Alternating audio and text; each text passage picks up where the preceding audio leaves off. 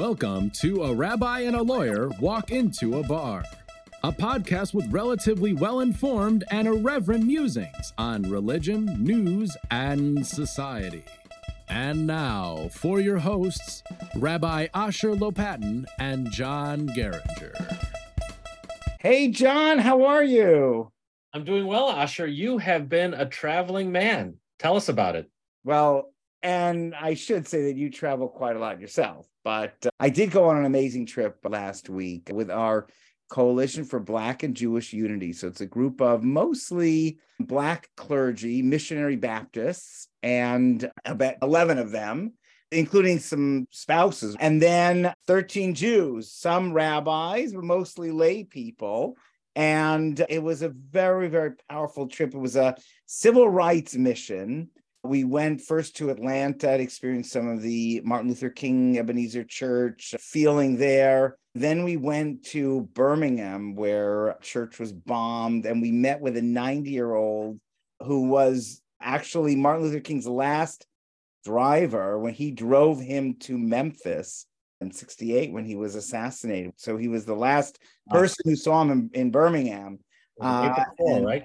Yeah, very powerful park there where sort of statues and dogs and the water cannons. And then we went to Selma, across the Edmund Petty Bridge from over the Alabama River. But also there we met with a woman who was 14 years old, walking with Martin Luther King and Heschel, Rabbi Abram Joshua Heschel, over the Edmund Petty Bridge to Montgomery. She was on that 5-day march from Selma to Montgomery. And it's amazing, those 2 days, the people that we met, the 90-year-old Bishop Woods, and the formerly 14-year-old who's in her 70s, so positive, so full of energy, so full of hope and desire to keep moving and not to let terrible discrimination and racism and hatred stop them. Both of them were beaten at various times. Then we ended off in Montgomery, which has the lynching memorial, which was like a Yad Vashem, really. I've seen pictures of it. Yeah, it's powerful. Really. And you go through county by county by county in the South with so many lynchings. And then right next to it is the Legacy Museum, which is really chronicles. It's like a Yad Vashem or the Washington Holocaust Memorial, really goes through slavery and then Jim Crow and so horrific. And the issues that we still face now. It's very powerful to do with our Black brothers and sisters. And just the beginning of the conversation, there were a lot of difficult conversations that we really just started in connecting Jews and the Black community. But I hope our relationship continues to deepen. So really very profoundly moving. I mean, I'm proud that Jews played, I don't want to say a pivotal role, but at least a supporting role in supporting African Americans during that time. And some of them even risked their lives. Yeah, what was it, like 60% of the white folks who came down to the South to help out, whether Freedom Riders, whoever they were Jewish, 60%. And we are 2.5% of the country. So, not enough. And there's still, major issues that we face that I think we can, as a Jewish community, can help with. But yeah, we did play an outsized role, and it's something we can be proud of. But I think our work is not done. Our work is really not done yet. Yeah, I had the opportunity to visit the African American Museum in DC. I don't know if you've had a chance to see that. No. And it's so powerful. You have this, many floors. You start with the one floor where they were brought over as slaves, and you keep going. And every floor it gets a little bit brighter, metaphorically, until the end it's just music and sports and intellectual creativity and all these other things. But you start in a very, very deep, dark place, where they show what the ships look like and what the enslavement camps look like. And it was an incredibly powerful experience.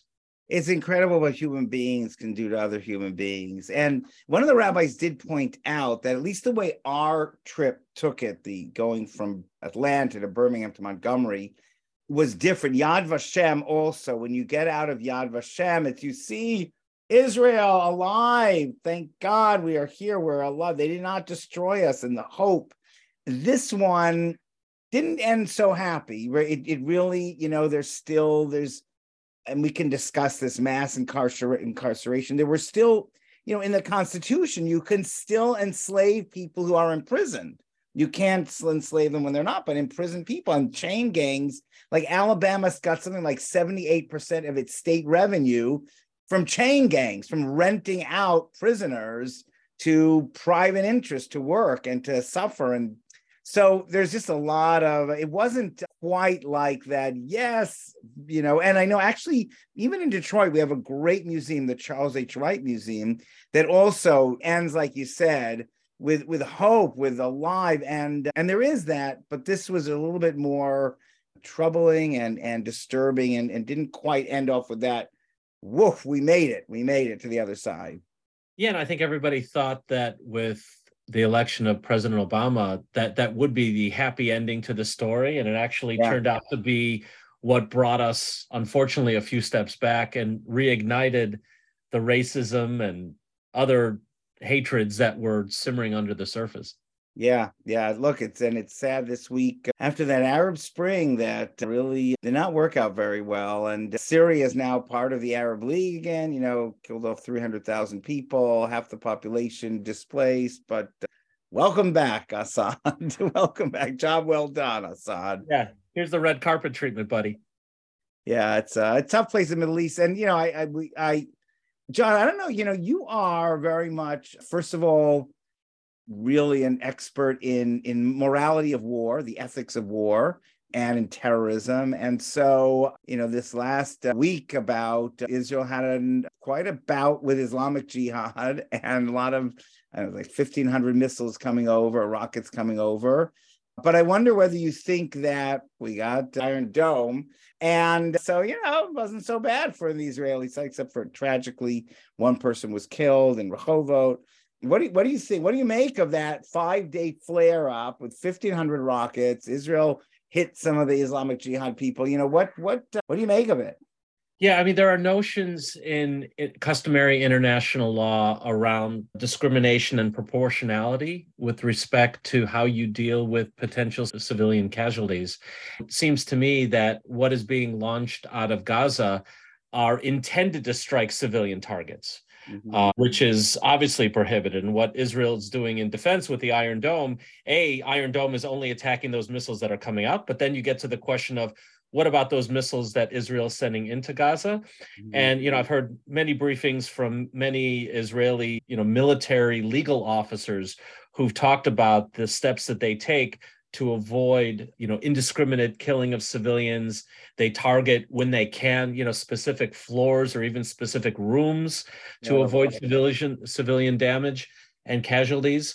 But it's inevitable in warfare, and international law does account for the possibility of civilian deaths and property damage. But obviously the goal is to limit it to the extent possible. And there's a balance that's struck depending on the target.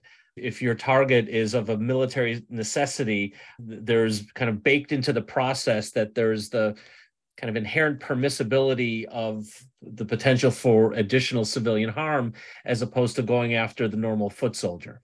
So it's a very complicated balance. If you ever seen the movie Eye in the Sky, it does a very good job. It's a British movie that does a very good job of walking through the legal, the moral, the political aspects of how one is supposed to think about those things under international law. But look, as a human being, I don't like to see Palestinians suffering in any way, shape, or form, much less, because of something that Israel's done. But in light of the fact that they are placing their military encampments in the middle of civilian locations, that itself is inherently a war crime. You force the other side to hit civilians, but that's to them a feature, not a bug. Yeah, incredible. And incredible how some of the rockets from Gaza actually killed Palestinians, a Gaza worker working in Israel. And that's right. And so many of the rockets fell, like 10, 20% fell in Gaza itself and didn't even get out of Gaza. And luckily, Israel has the videos to prove that, because otherwise, like many terrorist groups, they use propaganda, and it's easy to show civilian suffering without showing the broader context.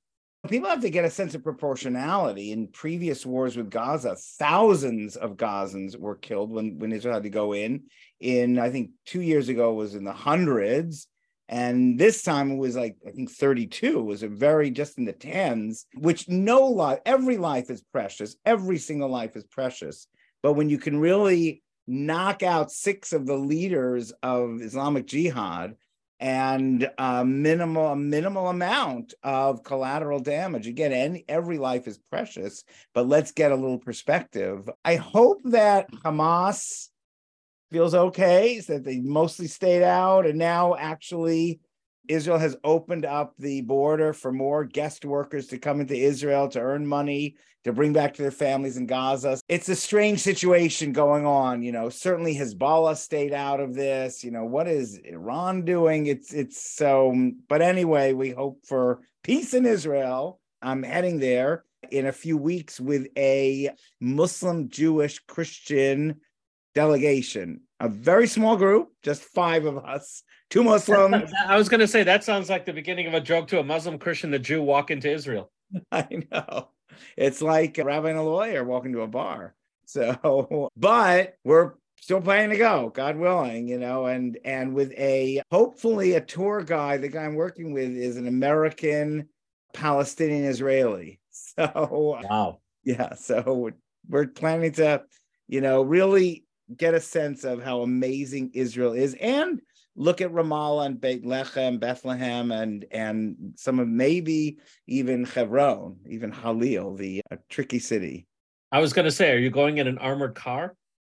Yeah, I don't know. Well, we'll work on it. I don't know. I mean, when Encounter, it's a great organization, does this, they don't go with an armed guard, particularly, think that like Johnny Cash, don't take your gun to town, Bill. So, but we'll see. We'll make sure everything's very secure. Yeah, maybe wear a baseball cap. Yeah, absolutely. We'll do. Well, I see you got your haircut on. No, I am actually, John, I'm one of the few that did not get a Lag BaOmer haircut, but you, I know, did.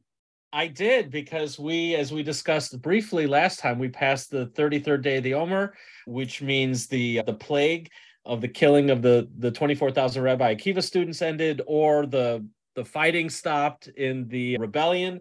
And, being the yahrzeit of Shimon Bar Yochai, this famous rabbi, it became the time after which we are allowed to get haircuts. We are allowed to have more festive activities.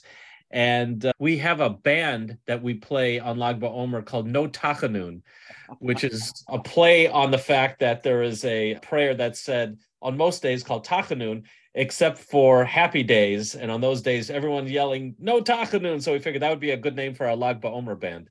That's fantastic. John, I remember the great band you used to do on Purim at Anshe Shalom. That was amazing. That was really something special. Instead of Sweet Home Alabama, we did Sweet Home Anshe Shalom. Yeah. Now I think about, look, there are a lot of good people in Alabama, but I'm a little traumatized from Montgomery, Alabama. But when you sing it, it makes it sound sweet and good. It takes on a different flavor. Well, Lag BaOmer is such an interesting holiday, right? The Hasidim use it typically when they do their upshurn, when their children for 3 years, is it? They grow their hair long, and that's when they cut their hair to maintain the sideburns that are prevalent and long in the Hasidic community. Yeah. And so they've chosen that day to do that. And it's like a tree, and the Torah talks about it, for the first 3 years, you're not allowed to get use any fruit from a tree. It's called Orla. So there's a little bit of sort of a mystical approach that hair has a certain holiness, sort of hair is fruit, so you don't cut the hair of at least of a boy. My sister did an upsharing with her daughter. She held up for 3 years. with her daughter. So you can do a man or women. There's no discrimination, but it does hearken to something, really makes the idea of hair something special. And there you go again with that, people getting haircuts on Lag BaOmer itself. Right. And there's bonfires that are done, sort of the symbolic light of the Kabbalah and the Zohar. We'll talk about that in a second. And there are these celebrations, speaking of Israel, in Meron, at the tomb of this guy, Shimon Bar Yochai. Unfortunately, in 2021, they have like 100,000 people come to these things. And I think there was 45 killed and 150 injured.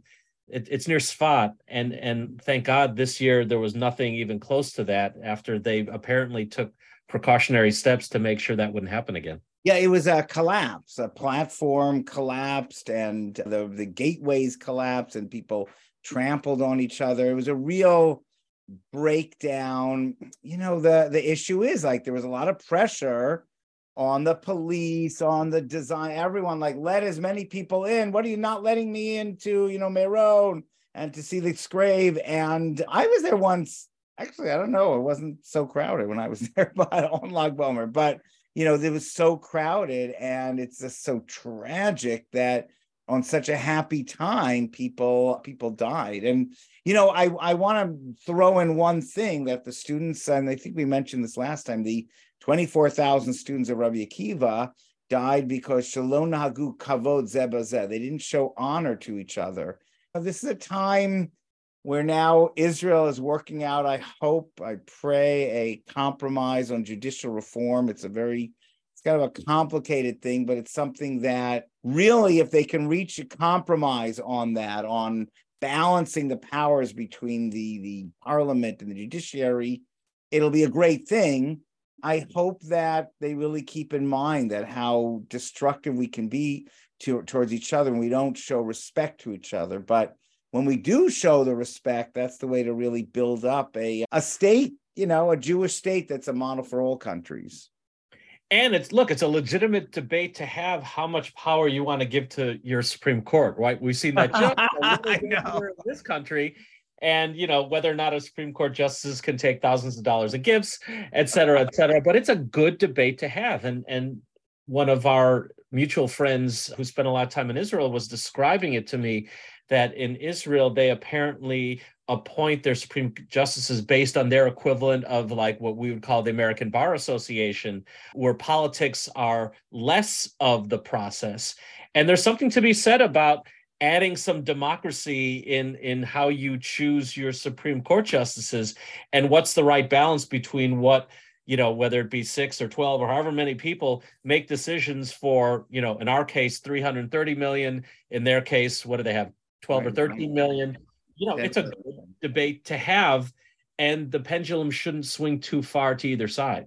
Yeah, I mean, it's so fascinating that folks that probably would want our Supreme Court in America to have a little less power are sort of advocating, no, the Supreme Court in Israel needs more power. So it's, fascinating. The types of people that are on each side it's very complicated for American liberal Jews and in general progressives to match up what's going on in Israel, because some of the more sort of progressive types in America that you would think in America and Israel are the ones that are more on the right, sort of, and maybe folks that have less incomes and folks that have been discriminated against in the past in Israel. Those folks are more on the right in Israel, whereas in America, frequently people that have been discriminated against, including Jews, are on the left. So it's wild, but I guess the critical thing is in these debates, let's try to,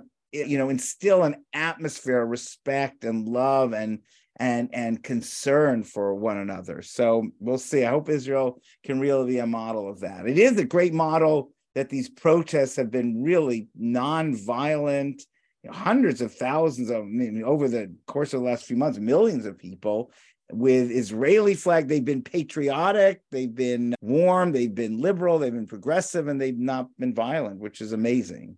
Yeah, the best story I heard is some social media tweet out there where somebody had asked, can I borrow a flag for my protest? And the other guy said, yes, but when you're done, I need it for a protest on the other side. Yeah. There's something beautiful. So Israeli. It's so Israeli. It goes to show that, look, we're on different sides of a political dynamic, but there is an anchor there. There's a pintalayid, this sort of the soul of the Jew that keeps things anchored over there, hopefully. Yeah, and I just saw recently that Israel is ranked number 4 happiest country in the world. People think of Israel, if you haven't visited, like it's a bunker with missiles falling, and it's the happiest place in the world, except for Finland or Denmark or something like that. Some of the Scandinavian countries. Just listen to what Nora Kirill's Eurovision song, right? Unicorn. Just play that a few times, and you'll be happy. She took, I think, 3rd after Sweden and Finland, but it's a really happy song. One explanation is that Israelis really have a sense of mission and purpose.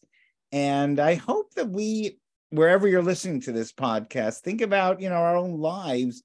I hope we really have a sense of mission and purpose. What is our mission in this world? It's, of course, we want to take care of our families, buy nice cars and all that.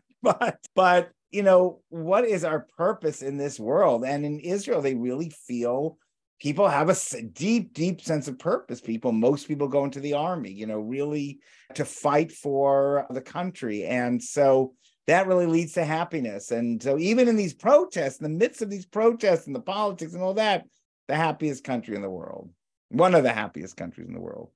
Right. There's a quote from Pirkei Avos, Ethics of Our Fathers, right? Which arguments are, whether they're for the sake of heaven or not, and the ones that for the sake of heaven are the ones that will last. Rabbi Norman Lamb of blessed memory, his commentary, he said, how do you know that an argument is for the sake of heaven? It's when you feel the other side is arguing in a sincere way. Not just you think your argument is sincere, you think the other side is sincere. So, let's get back there. It's not easy, and it's frustrating. And we locally in Detroit, we have arguments with maybe certain members of Congress and maybe some activists, but I do want to get to a place where we can say we disagree. I disagree profoundly with you, and at the same time I respect you, and I realize you're coming from a position of sincerity, if that's true.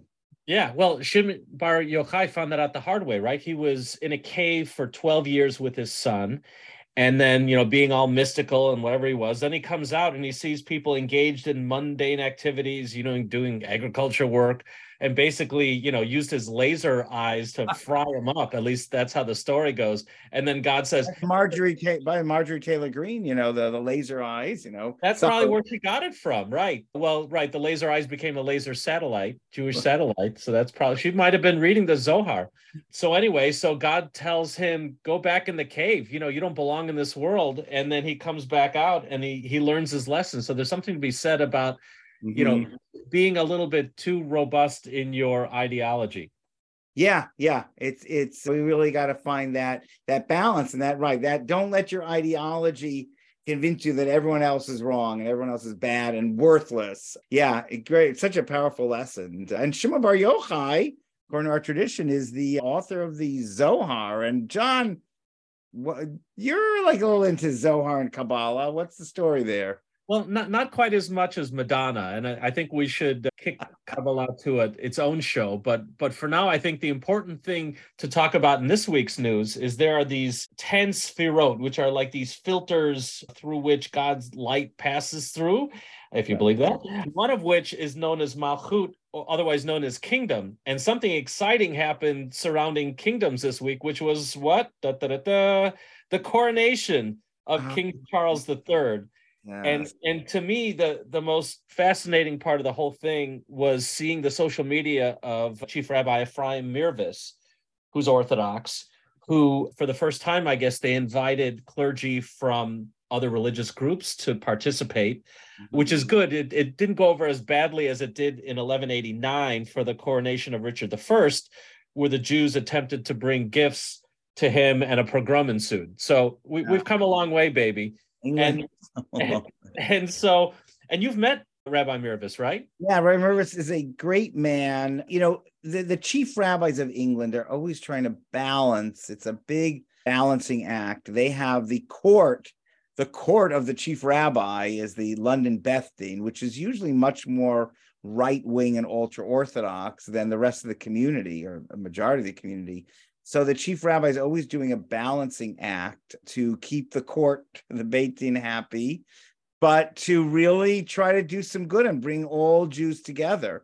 So more than any other chief rabbi, I know Jonathan Sachs was incredible and really, but blessed memory and the most amazing, probably writer that Judaism has seen for decades and decades.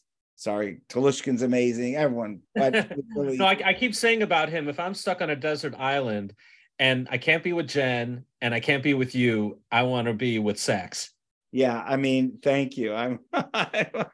But Chief Rabbi Mervis has really found this balance in very important ways. So I would say one very important way is he came out with a paper on how to be inclusive of LGBTQ folks in the Jewish and the Orthodox community, the Jewish community. Very powerful, very respectful. And one that is being used by schools in America, also by Orthodox Jewish day schools in America. I would say progressive. And the other thing he did, which was so bold, is now you have it all over the world, but it started in England, Limud, which is everyone comes together to learn for a week. And from all over England, people came. I went to it a couple of times in Nottingham in England.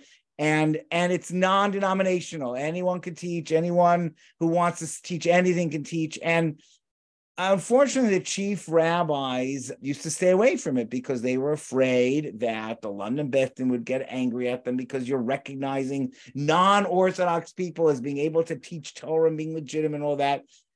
Rabbi Mervis came in. That's where I met him. I met him at Limud, and it was very bold of him to say, I'm going to do this. It's not going to, people will get over it. The London Beth Din, whoever will get over it. And he doesn't go, I think, every year, but like every other year.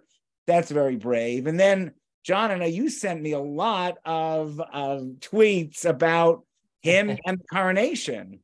Yeah, sometimes I feel like your crazy uncle who sends you too much social media. I love it. Bring it on. Bring it on.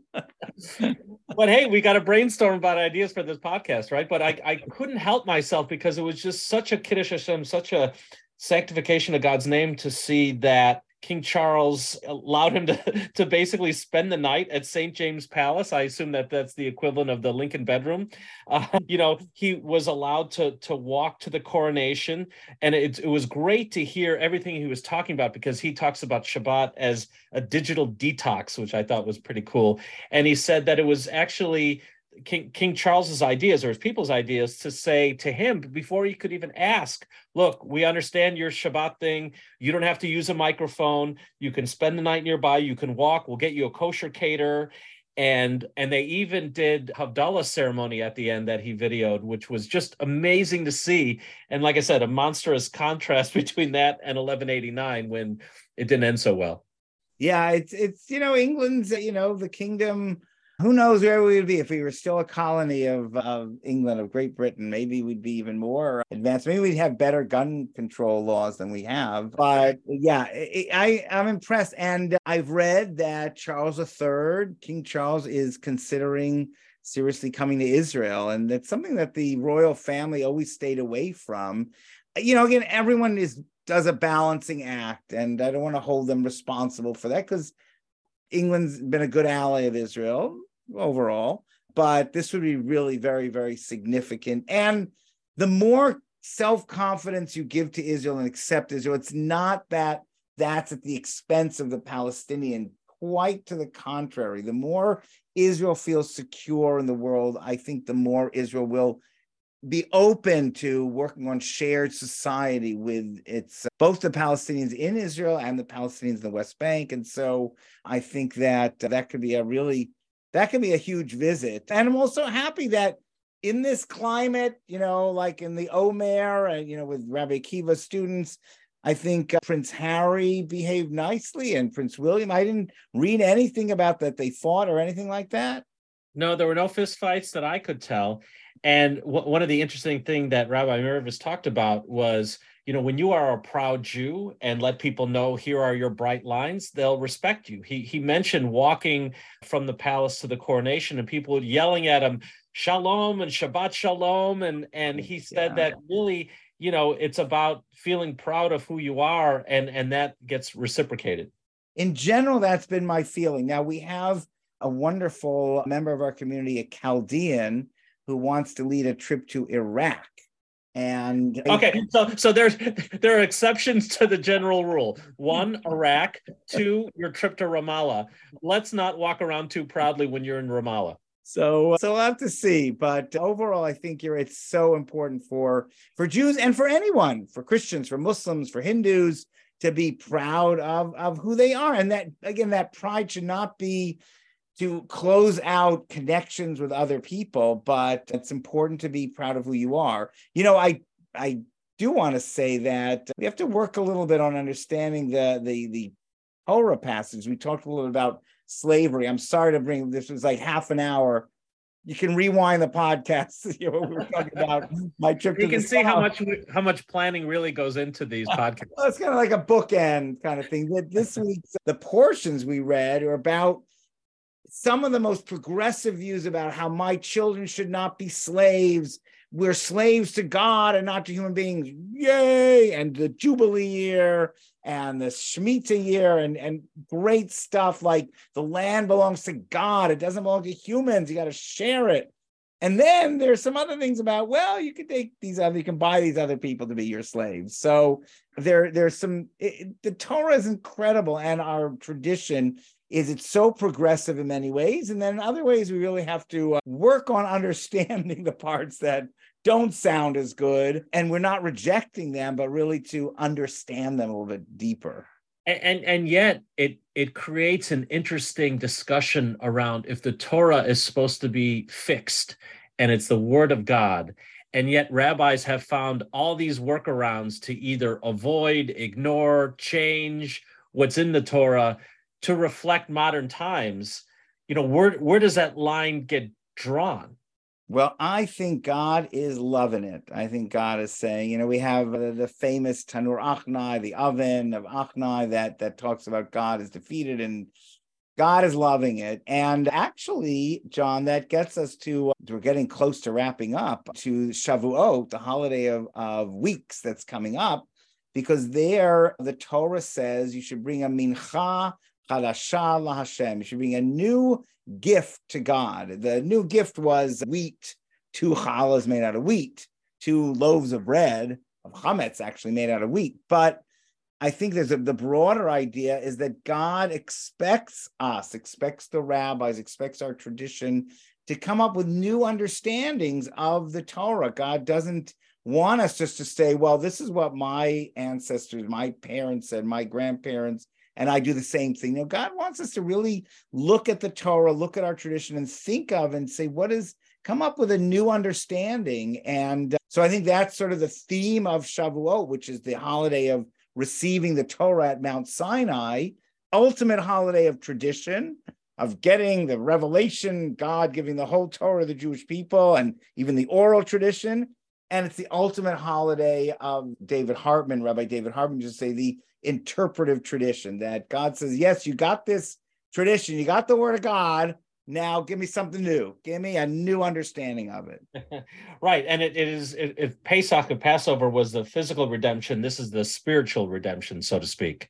Yeah, it's really you have 7 weeks in between, like a lot of holidays have 7 days. They're, Sukkot and Pesach have intermediate days. Some people look at these 7 weeks, these 49 days, as intermediate weeks in between Passover, the holiday of freedom, and like you said, Shavuot, this holiday of responsibility of receiving the Torah.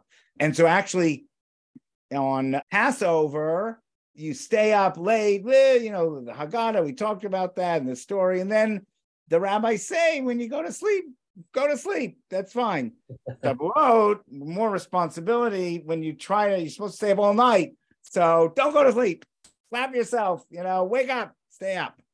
Right. And so the Tikkun Leil Shavuot is sort of the expression that's used for fixing the night of Shavuot, when, I guess, at least according to the story, that we fell asleep when we're about to be given the Torah. I don't know how that happened. If you know you're getting the Torah and God's holding a mountain above you, I don't know if I'd be too sleepy. But anyway, that's at least what was said would happen. And to fix that, we stay up all night learning Torah. As I understand it, that custom is relatively modern, probably with the invention of coffee in the Ottoman Empire, but Very which good. allowed us to actually stay up that late.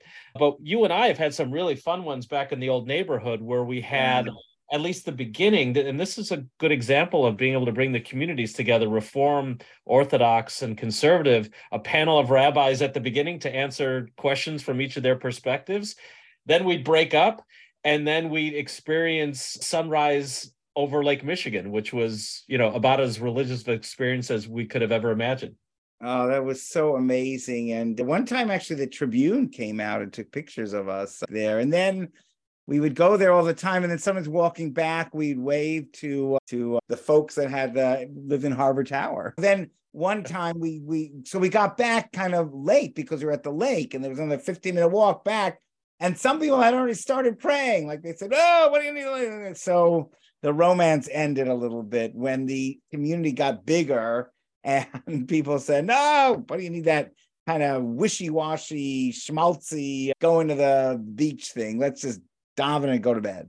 So let the record reflect that did not occur under my watch. No, you're right, John. It would not have occurred under your watch. So, but it's a great holiday. One of the things I just love about Shavuot is its simplicity, that it's there's not matzah, they're not all the rules of Passover or building a sukkah, or even some of the other holidays, Purim, you got the dressing up and the this and the Megillah and all that. This is just hanging out and learning Torah, and everything is so late, and because you're supposed to start it only when it really gets dark, and so that's like in Detroit, it's like 9:45 p.m. So it's just really, I love it. And kind of the only, like you said, this custom of Tikkun Leil Shavuot, staying up all night, is pretty recent. And even the custom of eating blintzes, cheese blintzes and cheesecake, pretty recent stuff. But these are the best, cheesecake and blintzes and ice cream. What more could you want from a holiday? Well, there's one more thing to want, which is a story about Ruth. Oh, yes. So an incredible story of kindness, of all occurring at this time of the year when people are harvesting the wheat. And Ruth is from a family that abandoned Israel, really, during the famine, and the way back in the time of the judges. And by the way, her sister-in-law was Orpah, from which Oprah had her name. Oh, really? Yeah. So Orpah, these are two sisters that were Moabites, where the family left from Israel, and the family married Moabites, intermarried.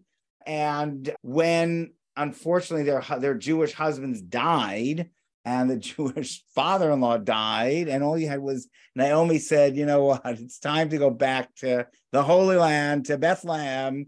And she tells, "Go, ladies, Orpah and Ruth, don't come with me. You stay behind," because they both wanted to go with her. Orpah also, but she says, "No, you stay behind." So Orpah says, "Okay," So Orpah listens to her mother-in-law, but Ruth says, "No, I'm going with you." The ultimate convert coming, saying, "I want to be part of your nation. Your God is my God. Your people are my people." They go back to Israel. And it's a wonder. I don't want to give away the whole story, John. I'm not going to give, but it's in. Oh, we don't want spoiler alerts. People will be upset when they're reading the book on Shavuot. You got to read it. It ends with the Messiah. Yes, exactly. Oh, not the end. But it's a beautiful 4 chapters. I cry up every time. There's a verse where Naomi is holding, again, I don't want to give it all away, but Naomi's holding her grandson. And this is a woman who lost her children. She's holding a grandson, and they say, "Yulad Yela Naomi," a child was born to Naomi. Oh my gosh, what just beautiful pathos. And that sets the tone. This is not an intellectual holiday, even though we might stay up all night learning Torah, it's a holiday of love and kindness, chesed, which, again, that goes back to the students of Rabbi Akiva. Like, you can be so brilliant and understand Torah so well, but you got to have the heart and the love. And that's what this book is about. We read it usually the second day outside of Israel, or first day in Israel. And I can't wait. What a great way to end. John, this has been great. And I know you're a little busy, so I hope everyone savors this podcast, and we'll be back soon. Enjoy your Yom Tov, everyone. Thanks, Asher. Always a pleasure. Thanks, John. Thanks. Take care.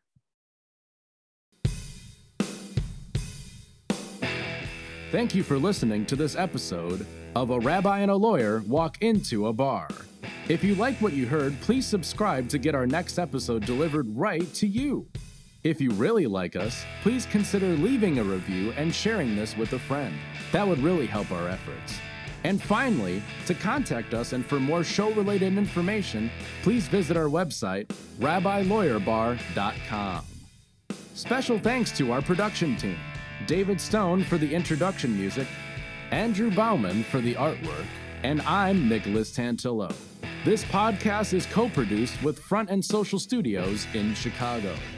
Disclaimer: the views and opinions expressed in this program are those of the speakers and do not necessarily reflect the views or positions of any entities they represent. Copyrighted material, all rights reserved.